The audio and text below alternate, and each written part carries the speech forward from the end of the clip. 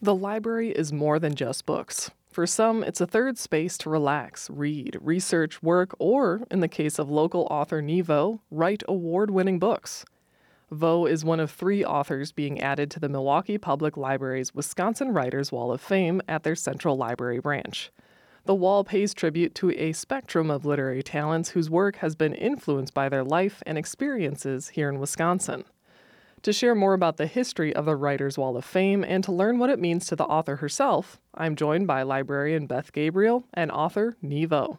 Beth Gabriel and Nghi Vo, welcome to Lake Effect. Thank you both for taking the time to speak with me today. Thank you so Hi. much for having us. So, Beth, can you share some of the background and history of the Milwaukee Public Library's Wisconsin Writers Hall of Fame?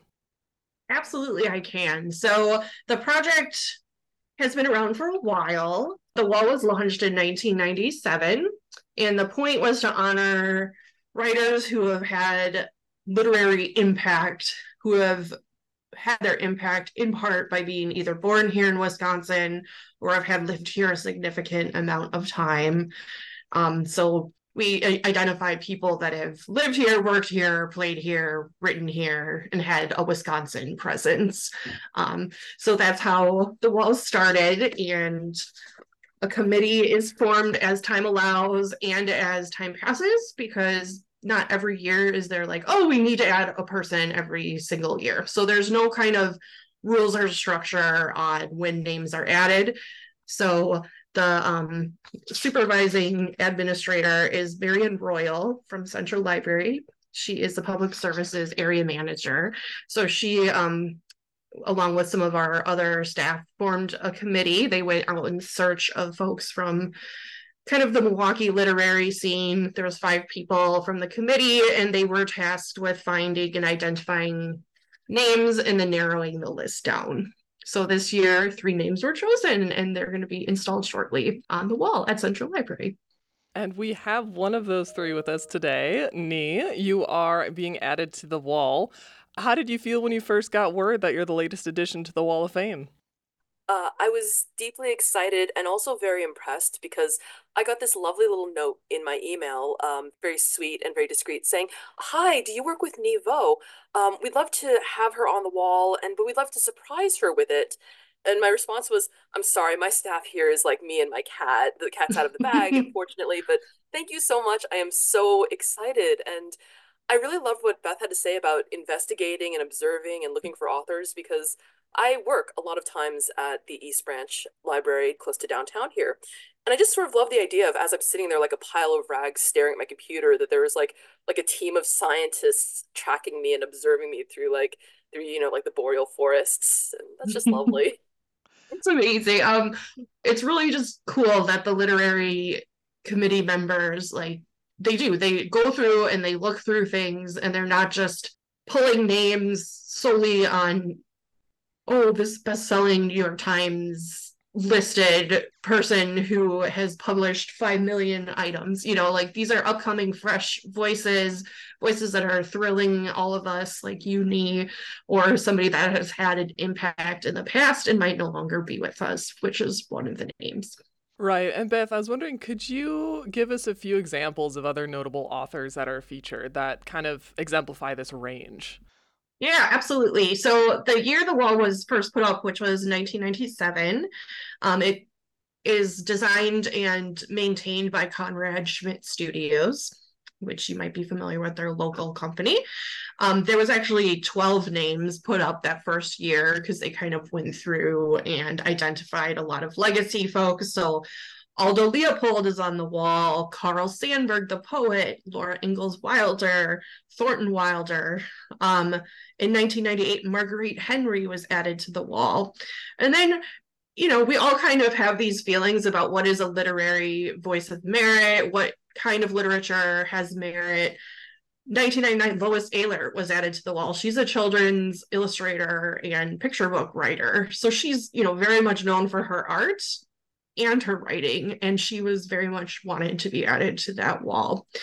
We have historian John Gerda on the wall, added in 2000. He's a preeminent Milwaukee historian writing nonfiction. So I really is working here, I'm thrilled that there's this kind of breadth of folks on there. But this year I was super excited that two of the names, so Nghi Vo and then Jean Deweese, were added because they are part of not just like fancy literature, but you work in a genre.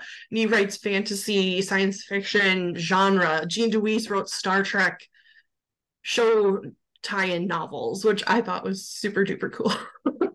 This honor and the people who are on this wall at Central Library, it recognizes that the writer's work has been influenced by their life and experiences here in Wisconsin. Now, Nghi, you were born in Illinois and you currently live here in Milwaukee. How do you say that Wisconsin or Milwaukee has shaped your life and in turn shaped your writing? Let's see. I moved up to Milwaukee in about 2007. I was following a girlfriend, and that didn't last, but Wisconsin seems to have. And I love living here. I love living by the lake.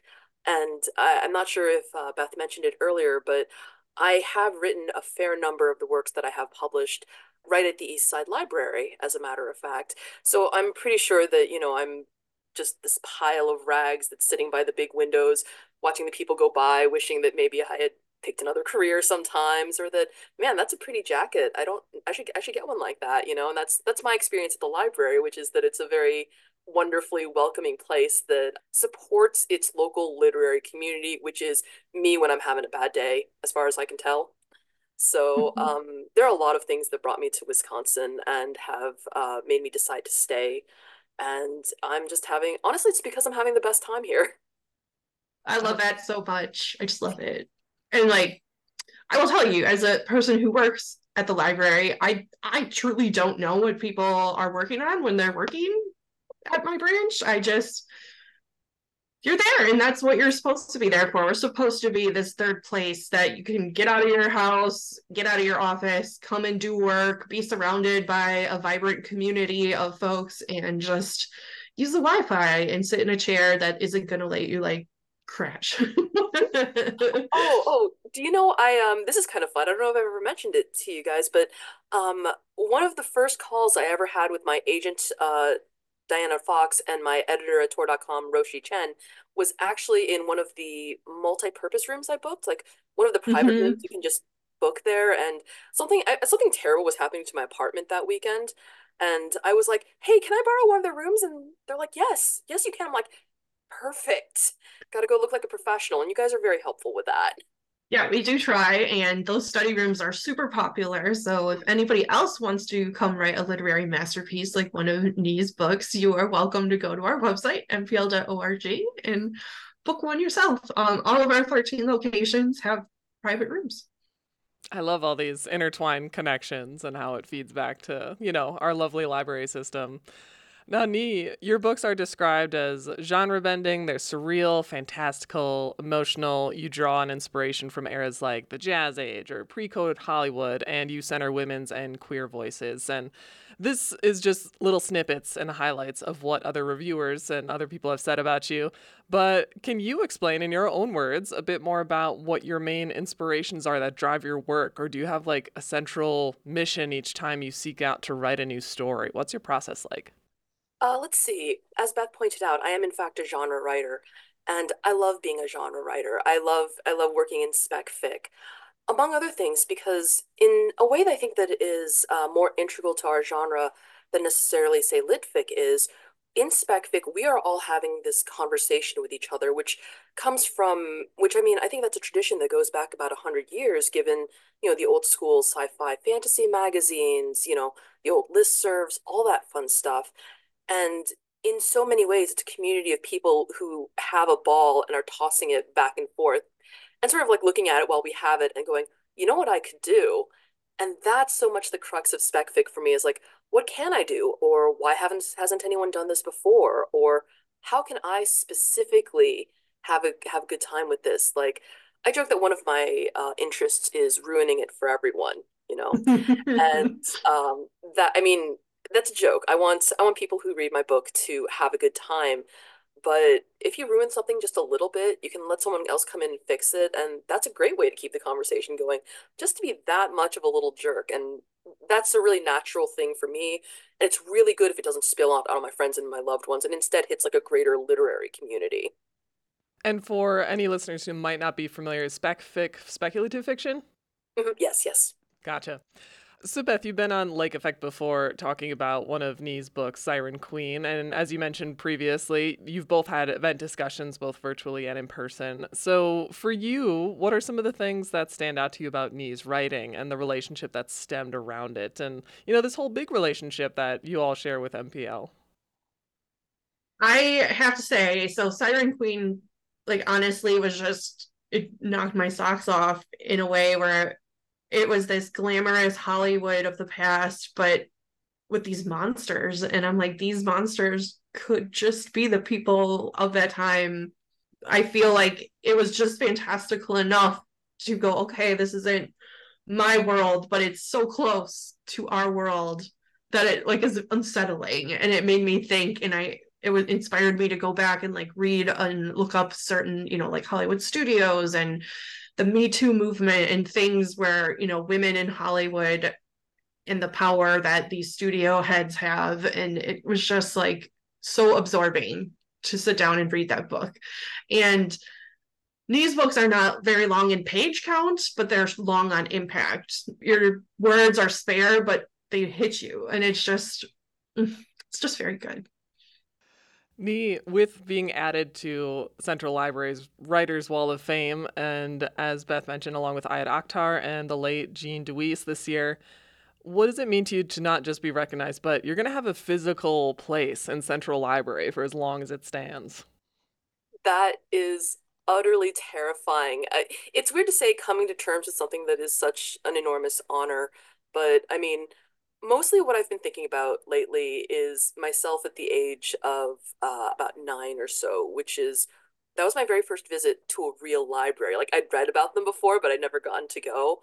And this was back in Peoria, where I'm a child, and I was just so impressed that this whole place was for me. And it wasn't. I was 9 years old. I probably shouldn't have been wandering into some of the more adult sections that I inevitably did as an unsupervised 9 year old. But I'm thinking about that 9 year old a lot as we go through this process, and as I learned that in fact it is a physical wall where my name will actually be sitting. And the phrase that comes to mind is, all I've ever wanted is for libraries to like me. And I think at the age of 9, I didn't realize there were people involved. It was like I wanted the edifice of the library to like me. And that's what that feels like. It feels like the library likes me, and that's wonderful. And I have to mention too, the names on the wall, like I think it's going to mean a lot to a lot of people to see your name, Nghi Vo, on that wall, and Ayad Akhtar's name on that wall.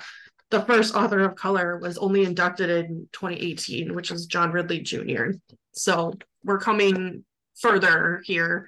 And we want to show that Wisconsin has literary talent from all voices, not just Laura Ingalls Wilder, Absolutely. Well, I want to thank you so much, Beth and Nghi, for joining me today. It's been such a pleasure getting to know you a little better. And Nghi, congratulations again. Yeah. Thank you so much. Yeah, come on down and visit. The name should be up by mid-December 2023. While you're there, you can check out the Americans in the Holocaust Traveling exhibit, which is at Central as well through January 5th.